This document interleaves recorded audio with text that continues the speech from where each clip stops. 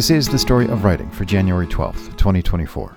It is the birthday of the author who wrote, "He could tell by the way animals walked that they were keeping time to some kind of music. Maybe it was the song in their own hearts that they walked to."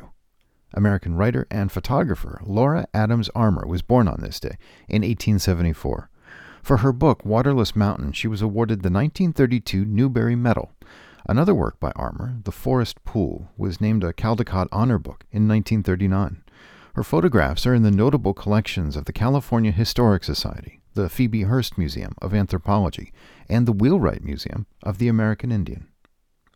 And it's the birthday of the novelist and adventurer who wrote, "When it is 75 below zero, a man must not fail in his first attempt to build a fire." American writer Jack London was born on this day in 1876. On his best-known work, Call of the Wild, the St. Louis Republic newspaper published this review in 1903. Jack London seems to possess an intuition of the dog life and the dog heart, an insight which must have come from intimacy and communion with some big, noble, shaggy friend. And the story is related with simple, direct, dramatic force which enchains interest, and which is art. And it is the birthday of the novelist who wrote, "Once the storm is over, you won't remember how you made it through, how you managed to survive. You won't even be sure, in fact, whether the storm is really over. But one thing is certain, when you come out of the storm, you won't be the same person who walked in. That's what this storm's all about." Japanese writer and clear-eyed chronicler of the human mind, Haruki Murakami was born on this day in 1949.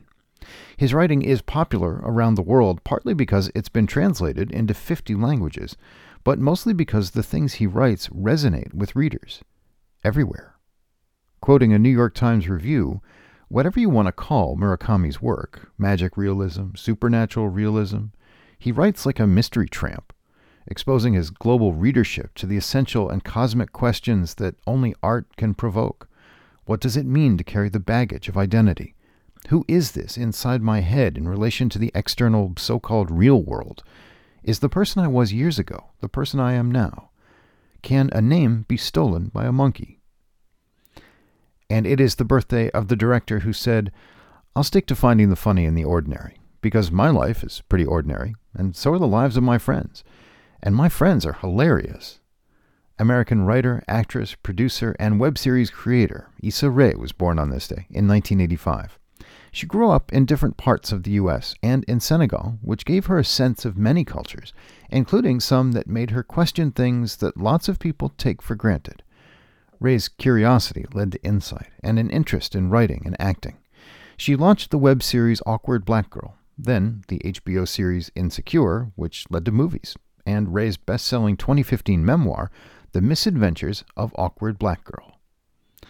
Today's reading is from Call of the Wild, written by Jack London and published in 1903. He was mastered by the sheer surging of life, the tidal wave of being, the perfect joy of each separate muscle, joint, and sinew, in that it was everything that was not death, that it was aglow and rampant, expressing itself in movement, flying exultantly under the stars. And that is the story of writing for January 12th. Thanks for listening.